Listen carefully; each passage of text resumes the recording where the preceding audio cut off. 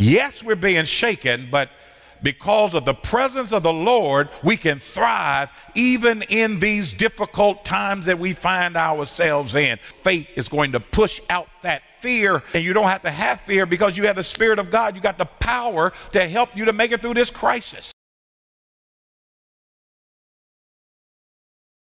What's up, family? I am Pastor Jay, the Associate Pastor of Preaching and Teaching at Eastern Star Church here in Indianapolis, Indiana. And I'm here with my good friend, Percy Bland. What's good? He is our youth pastor here at Eastern Star Church. And as you see, I've got some geniuses here with me as we try to make sense of the crisis that is taking place in our nation and in our world today with COVID-19. We see not just the virus, but the effects of the virus and how it's had affected our churches, our families, our community, and this world. And so we want to talk about briefly what this means for us as the body of Christ in this current state, and of course moving forward. What does this look like for the future of our church, and will this affect our future, or will things go back to normal? And we will have that discussion here today. And as you see, I have a panel of geniuses with me. I have my good friend Jeff Brown from College Park. I have Hazel Owens. She is a member here at Eastern Star Church, but she is doing her internship and serving ministry at Common Ground. Yes. And then I have my homie, Dr. Mark Johnson. Reverend Doctor. Help me out again. Crosspoint. Crosspoint. Yeah, that's what I was trying to figure out the names of the churches. All of them start with C. It's confusing, right? It's confusing. It's a little confusing. That's how I was pausing at some of these introductions. We're going to just collectively refer to y'all as C3. This is get awful explosive. That's good. That's nice. Good. But I wanted to invite these people on just to kind of share some insight and some perspective as we all are trying to make sense of this, what we're going through right now, and we all are in shock. All of us can testify to that. That has been some shock for us personally going through it, and then of course as leaders of our community and leaders in the church in dealing with people firsthand on how do we make sense of this? What is God up to? Is God, is this God's fault? Is God really in control? All of these questions about faith and theology and how we make sense of all this stuff. And so I feel like it's important for us to kind of spend some time in dealing with these questions. And so I just want to ask from the start, like when y'all found out about all that's going on, and it kind of just, progressively gotten to where we are now, where cities are shut down, grocery stores are, basically the grocery stores are the only thing that are open right now. The bars, the restaurants, all these things have been shut down, travel bans, all this stuff. Yeah. When you found out about, what was going on, when did it become real for you? Yeah. When did it become like, oh my God, like this is some crazy stuff we're in right now? Yeah, that's real. I mean, for me, it was the NBA, right? The NBA for sure. I mean, it was like, oh, this is real. Right? For real. Yeah, I think for me, that's what it was, because again, it just impacted maybe a comfort zone, right? It impeded on something that I go to for comfort and relaxation, and it was like, it's one thing to not go to work or to be home from school, but then you expect to be able to watch, LeBron or just watch the games come on, and when they don't come on, you home doing nothing. Right. So I'm like, man, this is a little different. Yeah. So I think that's when it kind of became a reality, when it started to hit things that make us comfortable. Yeah, man. I think for me, one of the things, NBA hit me hard too, though, bro. Yeah. But seeing the anxiety that it put into other people, that's when it got real for me. It was a joke at first. It was a joke. We joking around, that Rona, don't get that Rona. Yeah. But then, when I would talk to people and I would actually hear legitimate fears from family members or friends, and I'm like, man, and I'm a jokey guy, but it's like, all right, I got to be serious now, man. How can I comfort some of these anxieties? Because a lot of people are freaking out. Even if they say somebody in my age bracket is not really as affected, but then I think my mom or my aunties and them, when they start getting fearful, I'm like, man, it's hitting home closer than you think. And so I think that's what really put on my radar, bro. Yeah. Yeah, so I mean, I know for me, definitely, I was in my intensive and class just ended. and I got word that the NBA shut down. I'm like, yo, like this is coronavirus now. What is this now? Like, let me go Google this. Make sure, right? What did shut down the league? Down the league right now. And I mean, I can attest, like that was my go-to to like calm down and relax after I get home from work. And you know, my family and I would just sit down and watch the NBA. And so now that these things have been shut down, and now that things, you know, have gotten real, now the kids out of school, now we working from home, and so now it's like, okay, it has to settle in, the reality of it, in order for us to kind of move forward and to navigate. So Hazel, I want to bring you in on this piece because I know you're doing your work in the therapy and counseling. So talk about the mental illness side of this, the trauma, the anxiety, the shock.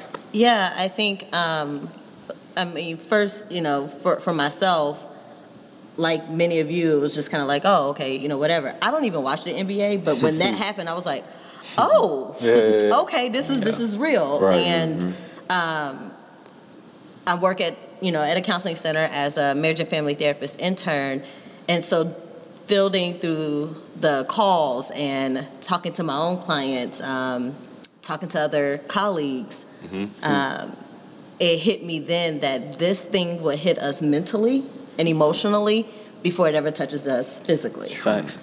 And so at that point, my mind shifted from my own shock and disappointment to that of the individuals that I serve. And so, yeah, I mean, if a person already has issues with anxiety or worry, this intensifies it. If someone does have some sort of trauma that this could trigger, you have people who are doing everything that they can to gain that control back, and it's a natural response. Absolutely. So you have the hysteria, you have the hoarding, you have in some what some would say overreactions, but really it's a normal reaction when everything in you wants to control the situation, but you can't. Because there is no normal reaction. Because there's no normal reaction to before. this. Right? No one has seen this before, and so. Yeah, it's a shock factor, and I think for some it does start with denial too. So take anxiety out of it, take depression out of it. There's a level of denial that's associated with grief. Sure. So, Mark, you talked about that NBA as being a comfort for you when you would go home. Well, think about those who do other things for comfort, right? In addition to that, they're losing something. Right. And so there's denial, there's anger, there's confusion. And so there's a grieving process that I think our world is going through right now. Yeah, and I would add to that, because you hit it right on, really. I think we're really seeing people grieve. I think we got a foretaste to that with the whole death of Kobe Bryant, right? And that was kind of a time where I think it was kind of unprecedented, where you could really see the world, in many regards, grieve at one time. And for this to kind of come right on the heels of that, and then, like you're talking about, for it to go and affect the NBA, now it was really like, okay, wait a minute, what's going on? You know, and you saw from there start to affect every single market to the point where it came home to people, to the point where kids, was out of school. So I think that, I mean, to your initial question, when did it get real? I think that's what we're seeing. It's still getting real, and it's getting more and more real, and that's where some of this anxiety is like, wait a minute, where is this going? You know what I'm saying? So we've had viruses, right? We've had, you know, you hear them talk about H1N1, pig flu, some of these other ones. Ebola was not too long ago, but on this scale, with travel being so quick these days, it's just like the massive, you know, for it to be that quickly declared a pandemic. It was just like that was cute for everybody's cue to panic, right? And there's to your point, there's no easing your way into this, right? That's right. I mean, and that's the thing about grief. That's the thing about even anxiety. I mean, most people can't really control it, especially if they already have a history with issues with it. And so now you have folks who probably have been, you know, just kind of easy kill and chilling, and now they're having to worry about things that they've never had to worry about before. And it doesn't make things better when, you know, we've kind of been bombarded with all this information. You know, on one end, it's important to be updated about what's going on, the updates and all these things, but then on the other end, it's just like everybody is talking about the virus. Right in your face all day, every day. There's no other form of news. There's nothing else to talk about besides folk getting sick and dying. Yeah. Well, I think even with like, what was the H1N1 and all those? Yeah. What was that, 10 years ago or so? Yeah. Like the biggest difference, like social media is at an all-time high. That's right. Like everything is, we get notifications. Yeah. The other day I put a Facebook post, I was like, Idris got it, black people about to go crazy. Like when you start seeing that way more and everybody has access to media on their phone, in their own hands, like it's gonna get crazier from there. From so I mean, so then the question becomes, because we got schools closing, restaurants closing, we got work. You got work from home now. You ain't got to go to work no more. Like, so the other thing that closed was churches. Yeah. And that was a huge hold up, Doc. Now we done closed the doors of the church. Y'all told me the doors of the church were open. Always open. I done closed the doors of the church. Yeah. So then, of course, folks went completely crazy talking about social media, and people like, man, the doors of the church should always be open. We should always go to church. We shouldn't allow the government to stop us from going to church. But the thing is, what if you go to church and that creates danger for other people around you? You get sick because you went to church. Now, what does that look like for the leadership? What does that look like for the pastor? And so now, because of social media, because of technology and the internet, we now have an opportunity to meet the masses on a different level. And so, of course, this brings up opportunities for some churches, challenges for other churches who may not have the resources and the opportunity to provide ministry online. So now the question becomes, what is the response of the church? How do we meet the needs of the people when the people can't come to the building? What does this mean for the church? That's good. A couple things that came to me when you were saying that, and I'm going to answer that question, at least my perspective on it. When people are already filled with fear that is caused by worry, caused by anxiety, or whatever the case may be, for many, church is their place of refuge, right? Right. So again, that's being taken away, right? And so you'll have some really concrete thinking, black and white thinking, that it's either all or nothing out of the name of fear. Right. For sure. Right? So then if church is closed, then where's the faith? No, we have wisdom, and it is wise to close the church. But to your point, it does present opportunities for churches to do other forms of ministry. I work at a church. While we do have access to technology, it's probably not as robust as some other churches. Right. And so, in addition to the live streaming and things like that, we're creating call lists. So we're divvying up between the leadership who in our church would be really impacted, who in our church don't have access to technology. How can we still reach out to them? How can we still let them know that, hey, we're available, we're here? How can we be the hands and feet of Jesus in the neighborhood in which the church lives in or, sits in or what have you, and still keep ourselves protected at the same time? And so it stretches us all to think creatively. Absolutely. And I think that has to be the point, right? When the church has always been intended to prepare Christians to do the work of the ministry, right? It's almost like we forget in those moments that, this is what we've been preparing for. Like, this is the moment. These are the moments that we're supposed to be waiting for. And I think that people, it's so easy for the world to look at the church and make judgments and accusations and say, the church ought to be, the church should be. We was just joking about when Country Kitchen burned down, right? The church should be, the pastors coming. So everybody always has an opinion about, but the pastors and the ministers in the church, our job is to prepare the people so that when moments like this arise, we truly see the body come alive, and you start to see the hands go to scratch the shoulder. You start to see the mouth start to encourage. And so I think expecting the members and even churches, various churches viewed as the collective body of Christ. One church looking at another church like, why y'all ain't scratching? Why y'all ain't out here handing out food? Why y'all ain't? It's just like, bruh, time out, we each have a calling and we all have a part to play. And I think that's why these conversations are so critical.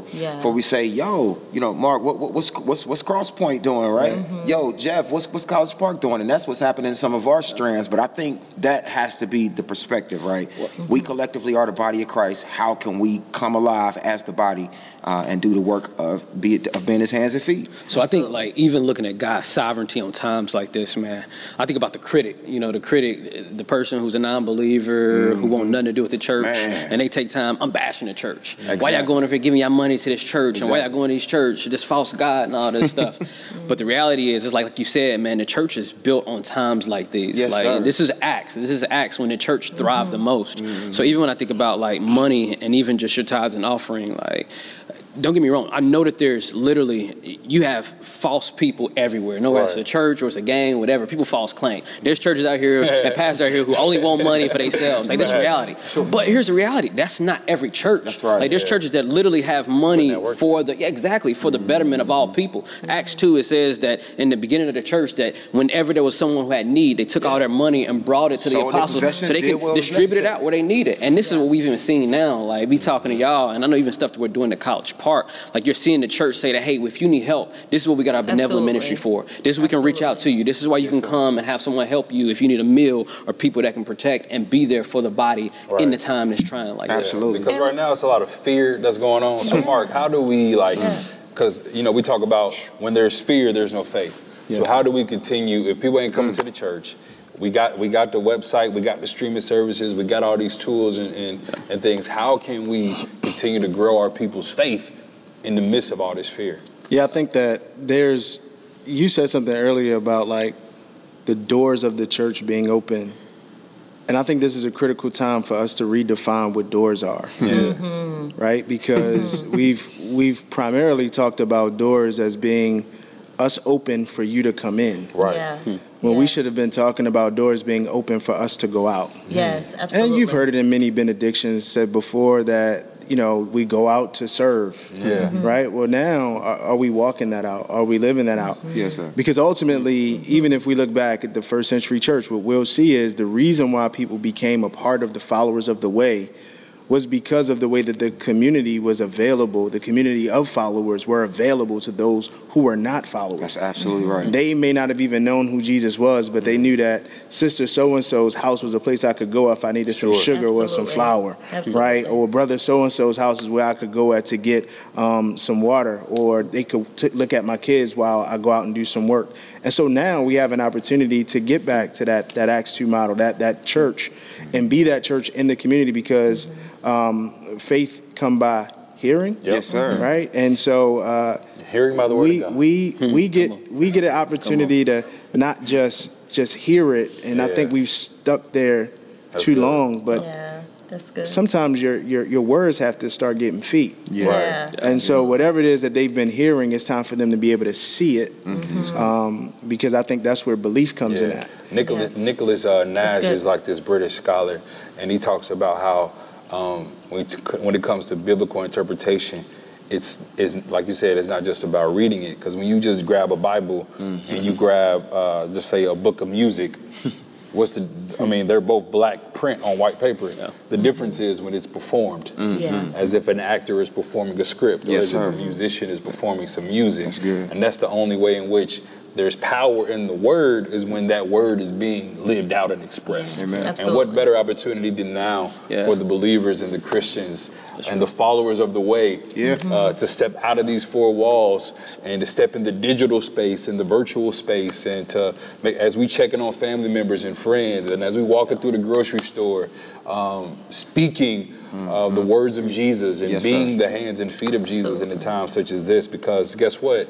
The love of Jesus is just as contagious as the coronavirus. That's right. That's right. And even though you may not be able to see the coronavirus, you can still catch it if you're in the wrong place. And so we got to ensure that we continue to prepare and equip our people to make sure that they are the hands and feet of Jesus. And in the midst of this, one of the opportunities that I see within the church is redefining what ministry is, right? Like you talk about the doors, redefining what does it look like for somebody to be a member of your church who don't live in your city?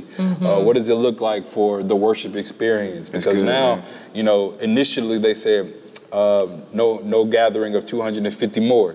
Then they lowered it down to 50. Then the next day it was 10. And now they're like, you can't even meet with one person. I was about to say, I was about to have to move some of my kids out. I was like, what we going to do? This was recorded earlier. We knew it was going to be all profit. Right. And so for me, I'm like, so what does that mean for the worship experience? If people are just literally looking on their screens on their phone, Do we want people to see, all right, next coming up to the stage, we got somebody praying. All right, next is the praise team. All right, next is the welcome. Yeah. Like, what does that look like for the worship experience? And so now, for me, this is a great opportunity for the church to be creative. Absolutely. The book of Genesis talks about God creating the heavens and the earth while it was dark. These are some dark times for the church to step out on their creative abilities, that we're made in the image of God. And so I wonder what God is up to, what God is creating in this time through his people, especially a part of this younger generation. Yeah, I think he's created a platform. Yeah. Right? I mean, he's created a platform for one of the most creative generations to actually use their talents and gifts in ways that we've never imagined. And it's now cut so much red tape that traditional churches and spaces have created that have held a creative generation back. Yes, sir. Well, right now, the floodgates are open. Yeah. I mean, there's so many churches that's going to be looking for ways to be creative, to be able to connect, to be able to find a way to allow people to be generous who have the means so that they can continue to be benevolent to a community. Right. The red tape has been cut. Yes, and sir. I think that this has created a platform for the creative generation. Right before our eyes. And no Robert Rules of Order, a bunch of meetings. The Pharisees. Like, yo, what? So the question is, we in the situation now. We don't know, as Hazel was talking about, we don't know when this is going to end. That's right. We don't know. So it's been a continuous process of, all right, this is closed. All right, y'all can't do this, and it just continues on. It gets worse every day. So the question is, what does this look like for the future of the church? We talk about now the opportunities that are opened up, the creative abilities that we now have to express. So what does this look like for the future of the church? And you got to be honest too, like, of course, what we producing and create right now, all this stuff gonna live online. There's a generation of people that won't even see this. Absolutely right. You know what I mean? Like, as for Eastern Star Church, we are a multi-generational church.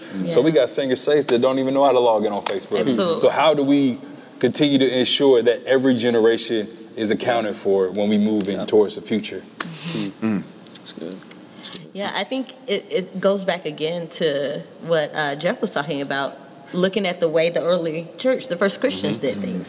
I mean, my mom, bless her heart, she's trying her best on Facebook, but all she know how to do is post. Right. She don't know how to do nothing else. That's right. She just learned how to reply to comments. Right? So, and that took almost 5 years to get her there. Bless her. To have her like see something and know how to log in to see it live, right? And the thing is, in a woman like her and of her generation, they don't want to deal with that. Right. I was shocked today to see my aunt, who is older than my mom, do Facebook Live to catch Eastern Star's noonday service. I'm like, what? Okay. Right. But she, but you have those individuals who don't have that access, right?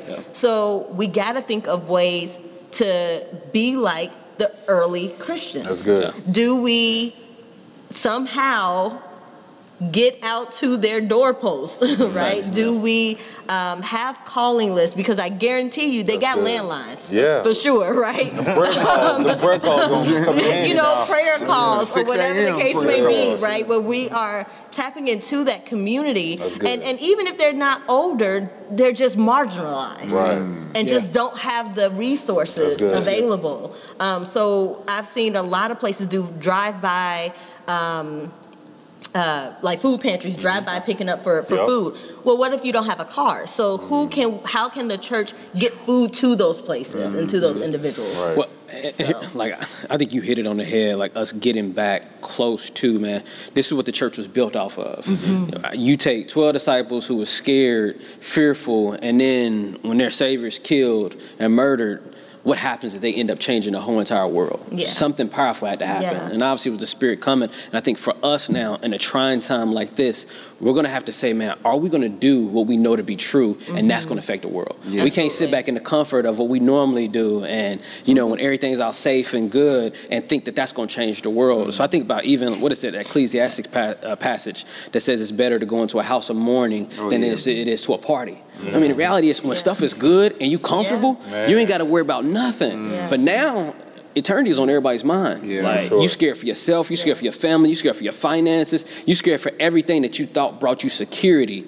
And now you're like, man, what really matters? And now people start looking to the church. It's funny because generations, this most previous generation is like, well, do we really need to go to church? Now we're starting to see the church step up and say, man, we here loving on people. We're going to be the people going to those doorposts. We're going to be the people helping out, the people that's marginalized. And I think that the key is, as you are going about helping people in that way, we have to not minimize the fear. We have to not minimize the discomfort, the disappointment that people are probably sitting with. So when you said, going to a house of mourning, can you sit and actually mourn with people, right? Before we go to start over-spiritualizing something, but like sit with people in their discomfort. Ministry of presence is everything. That's right. So in addition to all these things, right? And I think what both of you are hitting toward is so many people right now, churches are trying to figure out, how do I package my big building church and my programs into a box and deliver it to somebody? That's right. That's what they're trying to figure out. And I'm saying, why are we still trying to package what we're doing here versus just being a ministry of presence and just being the church? Why are we still think that, we got to get them a sermon, we got to get them a devotion, we got to get them that? No, you don't. Well, some of it. I mean, they're going to need some encouragement. But if you have mobilized people that are in close proximity of people where you don't have to necessarily travel as far from your house, but the people that are right in your neighborhood, be the church. The church is not the building. Well, so I think this is actually a hard conversation. Yeah, it is. On the surface, it might not look like it, especially with our demographic in the room, right? But it's so easy to see. I got a good friend. It's a student, actually. His name is Benjamin Pasawa. They got them KPs next to each other. Pasawa. I only still don't even know how to say it. But he moved here his sophomore year in high school from Sierra Leone. And he was in one of my programs. And of course, we would talk, we would connect, and we actually was running one of the programs down at the Kelley School of Business in downtown Indianapolis, and he lived over in on Crawfordsville in the Speedway area. And this dude would come early every day, and come to find out, this dude was waking up the program started at 10, he was waking up at 6 in the morning, getting his clothes on, catching a couple of buses, and he was making his way downtown. So we was having a conversation, and he was talking about, he would ask me questions that always came back to American culture. When it all boiled down to it, that's really what he was asking me questions like, why do people here act like this and do this?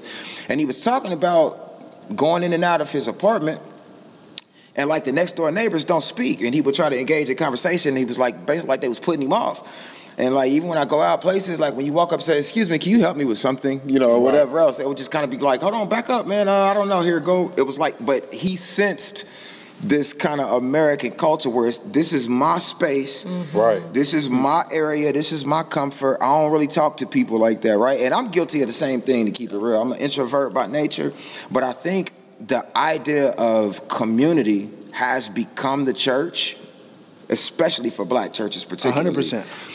This is our community. The neighborhood, that's our neighborhood, right? But and sometimes that's not my community, though. Exactly. So being unified, that's community. That's really where the word comes from, community. This is where I'm connected. Out there, I don't really mess with them people like that. I say hi, go on about your business, don't get too close to my yard or whatever. Because this situation is forcing us once again, what if a nuclear bomb, we start talking about all this stuff, this puts us in that mindset to ask those questions. A devastating something where the power grids is shut down, you hear all these things. What's that going to do about, as far as now engaging our neighbors? And that's what I'm saying. Like, we're looking at the church, and we're like, okay, how can I put it in a box and throw it over the neighborhood that we're in? Throw it into that house and that house, other members, so that they can continue to send resources back. Like, it's still, the mindset is still packaging. It's like, let's package it so my consumers who've been capitalistic too. That's right. It's capitalistic. Can get it versus just be where you are. Now, here's a crazy thing, like, when churches had that mindset, or even when Christians had that mindset, it's just me over here, I ain't worried about there. We miss a crazy opportunity. You think about something as crazy as a virus, this COVID-19, where people are scared about losing their lives, and we got this message of the gospel that says this only give you life in this life, but also the one to come. If you trust and believe in this Jesus. Why not take that? Like, people looking for something to hope in. It was YOLO a couple years ago. Now it's like, well, hold on. If I only got a couple more minutes to live, because COVID take me out, like, where's my hope at? And so that's Christians to not take that to people. That's the scary piece, is because you talk about people with their hearts open, Full of fear. It was the same situation after the Kobe thing. You know how many teens gave their life to Christ after that? And it's not like you guilting people or fearing people into, but it's the reality. It's the reality, and people are questioning, they asking questions. Oh, Kobe ain't even exempt. Boy, you see boys KD them get it. And that's the thing, right? Because like when Kobe died, I was just like, yo, Kobe was probably one of the most decorated NBA players. Yeah, man. Trophies, MVPs, gold medals, money, deals, all of that. And when he died that day in that crash, the only thing he took with him was his soul. That's it. Come on. The rest of that stuff is still here. Man, and so situations and moments like that cause us to reflect like, man, is my soul in order? Is my spiritual life intact? Yeah. And the only way in which we believe that can happen is through by the power of Jesus Christ. And so with those of 100%. Us who believe that, we got to be like the believers in Egypt. Put the blood over the doorpost. Absolutely. So when your neighbor asks you, what's that blood talking about? Man. It's the lamb. I'm covered. You know what I mean? Yes. And so what this virus has done has literally broken down the walls that divide us. And I think that's because man. Everybody is getting it. KD is getting it. Right. Your money can't Other hide nations, you. Dudes in China is your getting, influence can't hide you. Your power can't hide you. Your degrees can't hide your neighborhood, your skin color.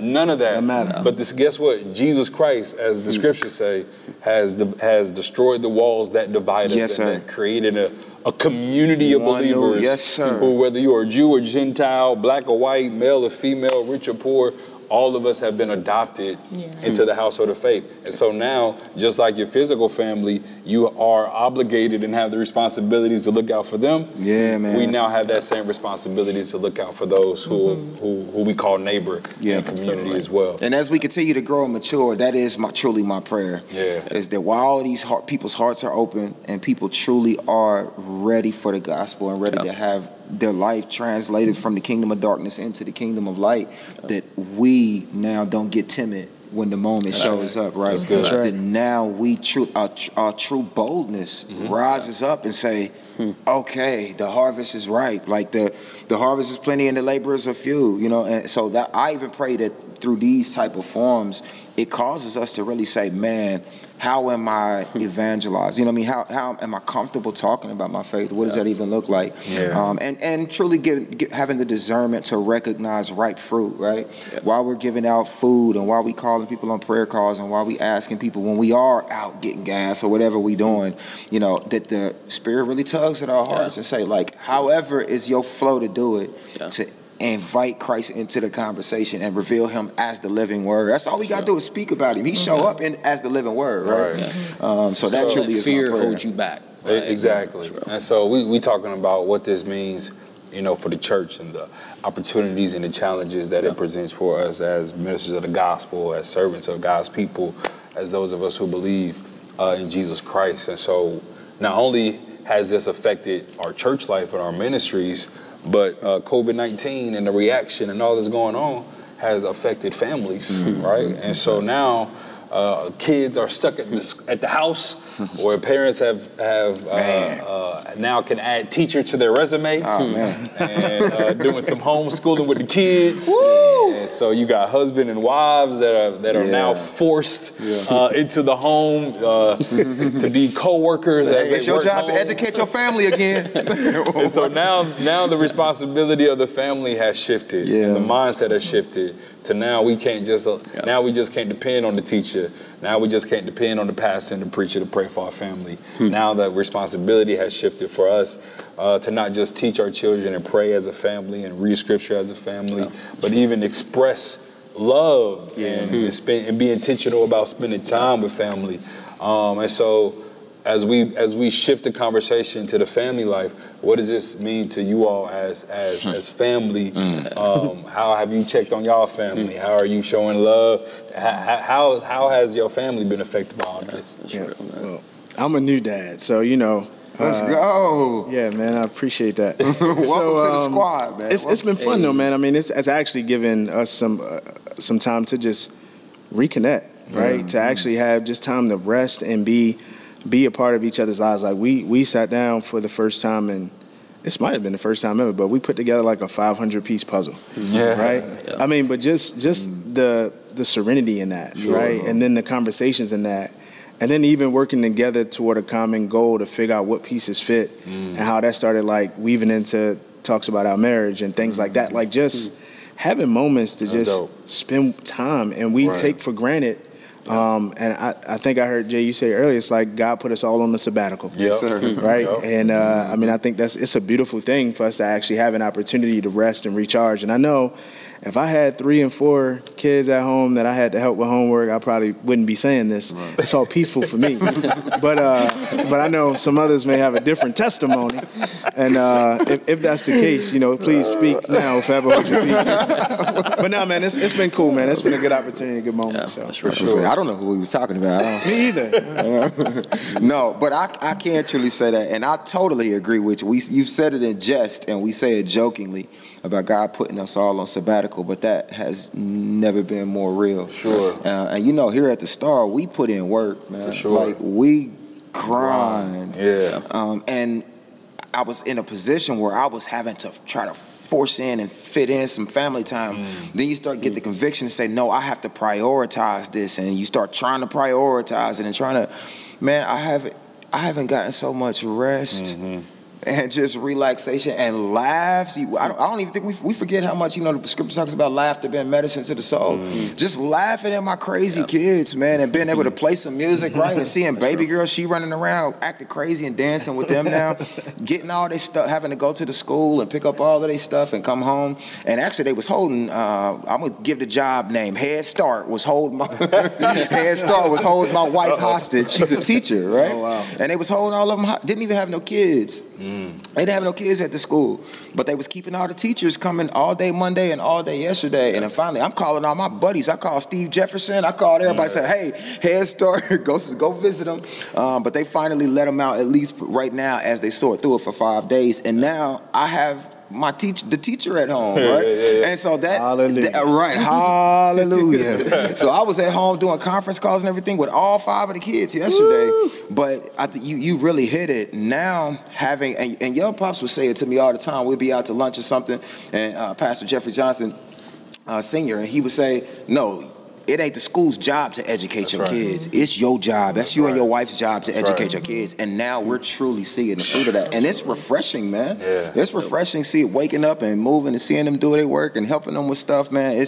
So I totally agree with you. Seeing God do it this way, man, it's just, we couldn't have planned it. So it's funny, like our sister was talking about anxiety. Like the craziest thing is, probably the thing that brought me the most anxiety in this season was not COVID-19, but it was the fact that I was going to have to be at home with the kids, but my wife is at work. You said she on 12-hour shifts too, right? So my wife a nurse. Shout out to medical professionals. No, they can't work from home. Bro, they can't work from home. You still got to go. And I was thinking in my head, like, I'm about to be here with these 2 kids by myself. I'm scared. But like, even just like, man, seeing that as an opportunity for me to love on my kids, and even just seeing my wife who's part-time working, like, dang, yo, she be killing it. Like, we got a newborn and a 2-year-old, bro. That's a crazy combination. Yeah. So even just trying to engage with him, like playing Uno and stuff like this, man. So I feel like for the family structure, there's been 2 things. 1, how can I love my family when I got more time with them? And even 2, like my extended family too, man. Whether they be actual by blood or just the household of faith. I think about my single brothers and sisters. Like I've been making sure to hit them up. Thank you. Come on, though. Like, for real. Yeah, for real. So I mean, what's your perspective in this? Because as a single woman, like how do you maintain yours, and how have you leaned on your family and friends in this time? I'm an extrovert, like on steroids. So right now I'm cool, but I think probably in another week or 2 I probably would be losing it. It's 4 of us. My sister, she's not off, so she's working. But I'm between 2 boys, and my younger brother, who is in Colorado, he's been blowing my phone up. So, and I love him dearly. And he named it like, I think this is the most I've ever called you in a day's time.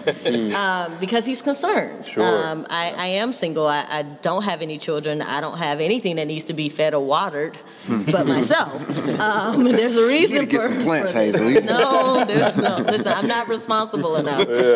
I can't be trusted. But the good thing I think the way that I cope with it is the profession that I have.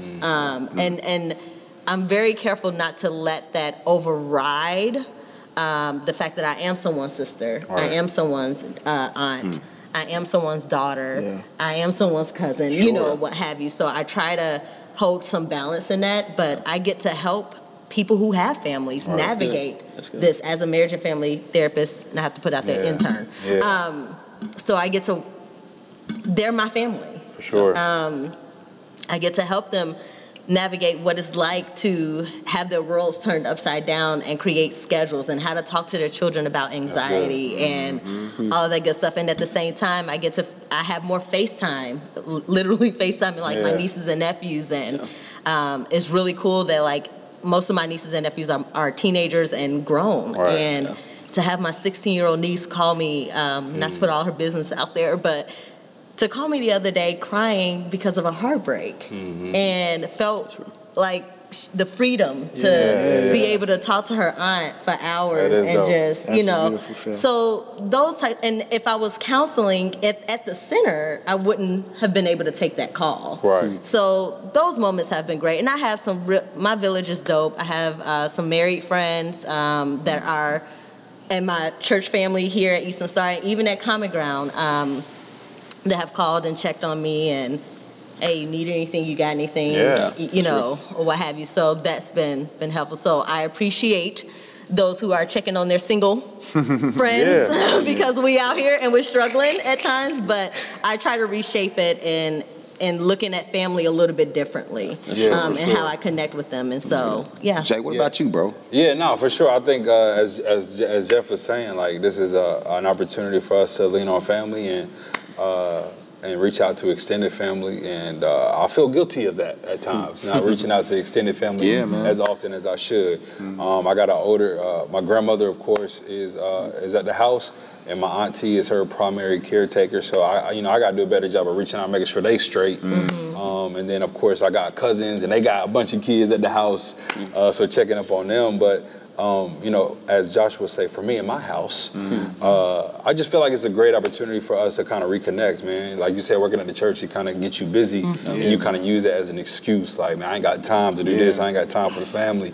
But God has forced us on a sabbatical. Yes, sir. And He's forced many people to have some family therapy.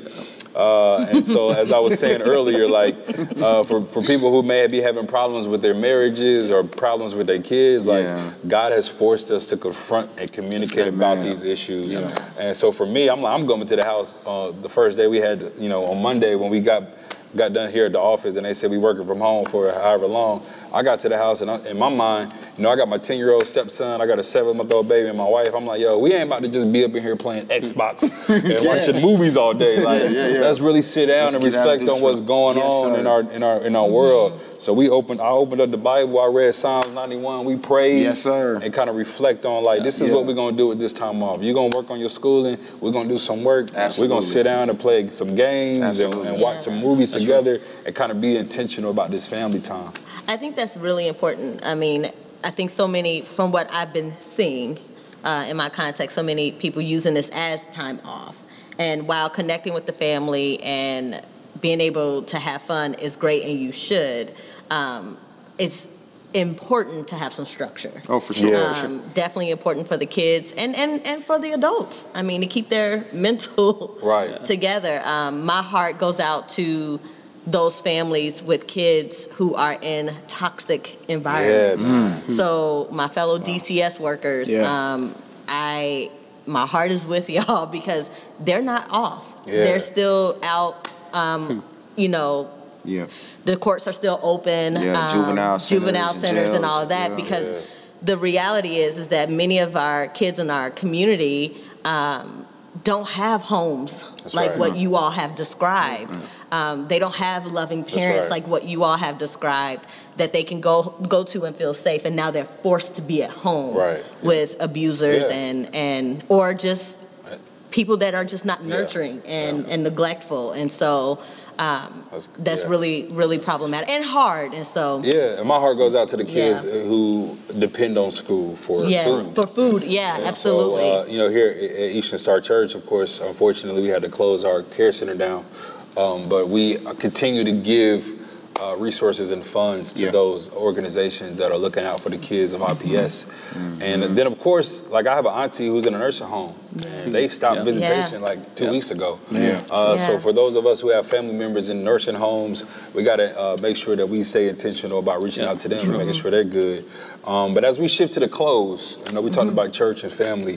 What are some kind of some last words you would give to the individuals out there who's trying to seek what is God saying to them in this time? Not just with the church, not just with the family, but with individuals. Like there are those of people who are out there, and maybe even some of us who put some things on the back burner, right? Like we said we're gonna read however many books this year. We ain't read but one chapter. We said we was gonna, write a business plan, write a book, or start a business, start a podcast. Like there are some things that we put on the back burner because we've used our busy schedules as an excuse. But now with this worldwide sabbatical, absolutely.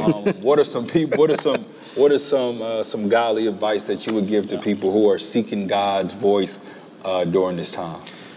Well, I'll start and then I'll let these greats finish. But what I've heard loud and clear is that God's saying that I'm in control. You know what I'm saying? It seems like every time, and it's not just me, our pastor friends and other people that we've talked to, you try to make plans, and then something else come out the White House or something, and then you try to recalibrate the plans, and then something else come down, and it was just a constant state, and pretty soon you just like, bro, wait a minute, right?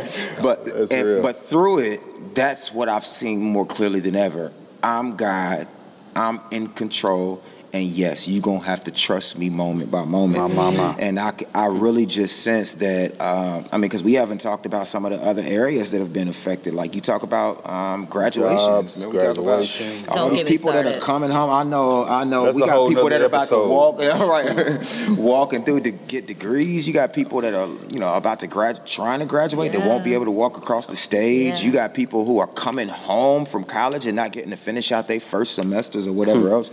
So, but it's you hear this calling of people to come back to the center, really get close to the heart of the Father and say, okay, God, I'm listening. It's quiet. I'm still. I'm at home, and open their hearts up. And I think that's where God will start to speak to our hearts. The Holy Spirit will start saying that. Remember that book I've been putting on your heart. You know, those other things. Remember you said you wanted more time with your family. Here's more time with your family.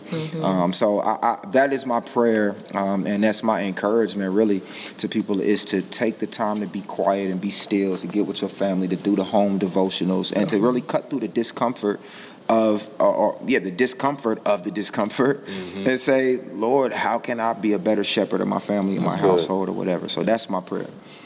Yeah, similar to what you're saying, Pastor P, is for me, what I have intentionally been doing and what I do believe and hope that others would do is, one, focus on what you can control, right? Yeah. Know that God is in control of this thing. It's a shock to all of us, but it ain't a shock to God. Yeah, that's right. So none of this is a shocker to God. And I love the message earlier today through Pastor Johnson Sr.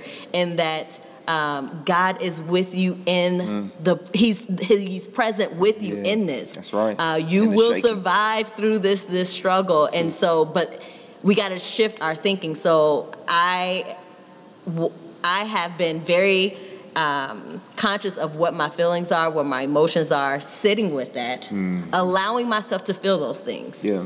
Journal it out. Use a voice recorder to get it out. And then you have to challenge those thoughts. Replace and reframe your thinking. You use that with the Word of God or other affirmations or encouragement or what have you, and then get quiet. This is a perfect time to...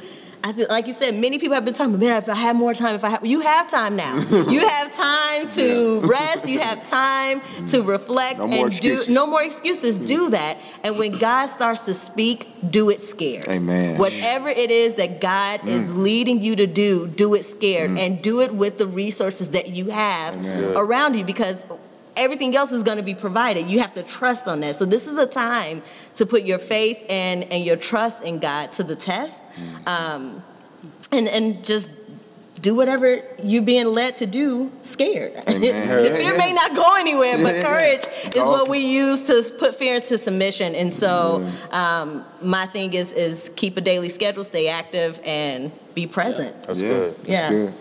Cool. I would say back in October, we do a journey series at Crosspoint every year. It's about a 6-week journey. This past year, what we did, the name of the journey was called Reboot. And it's funny it was called Reboot, but we were rebooting our assumptions about Jesus. Yeah.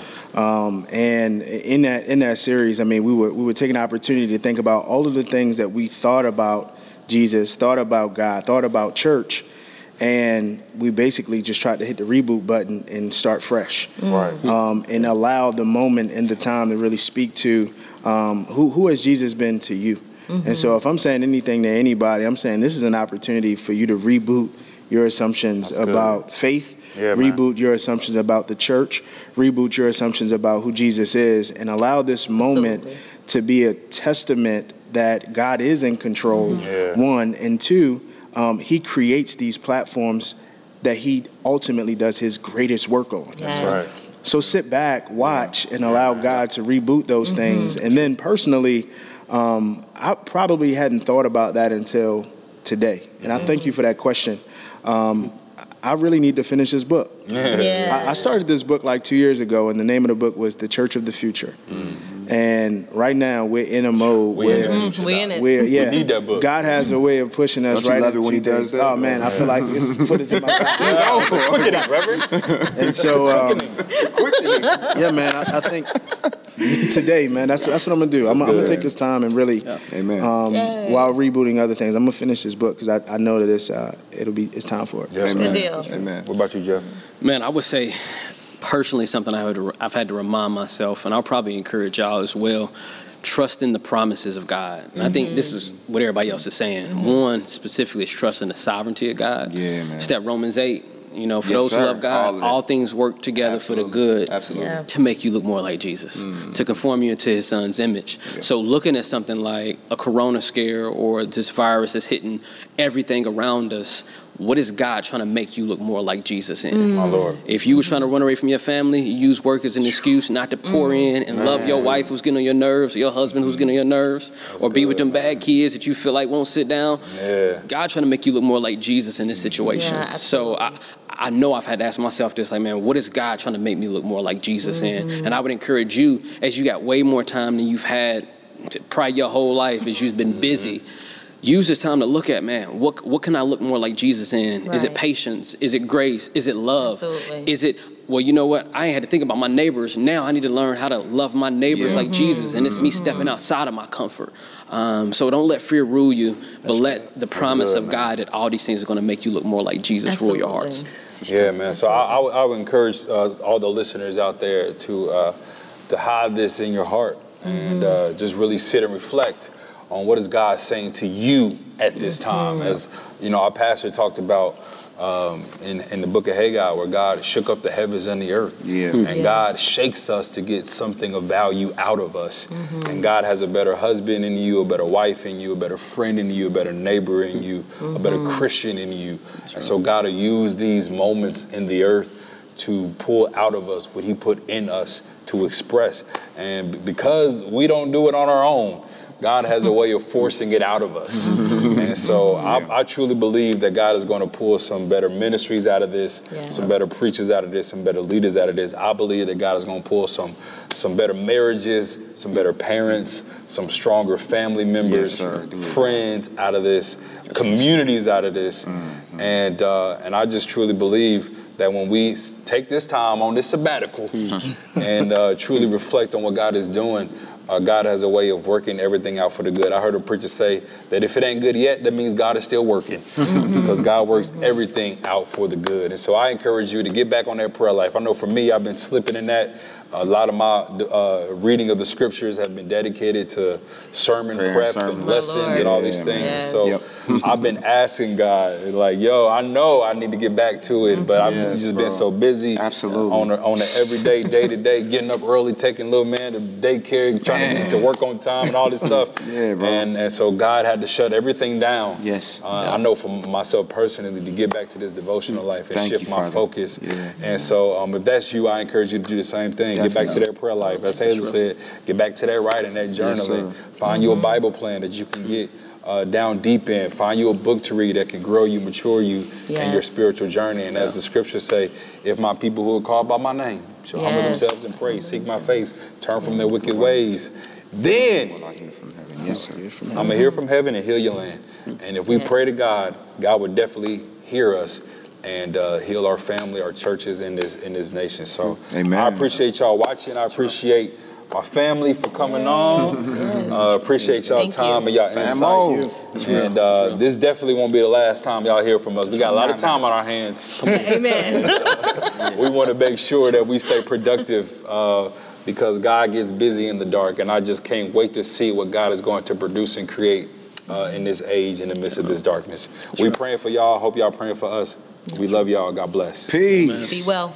We probably could have plugged that Facebook, Instagram, that's right. YouTube, and all that stuff too. Let me say this. Chop this and edit. Let me do the Stephen A. Put the camera on me. Put the camera right here on me.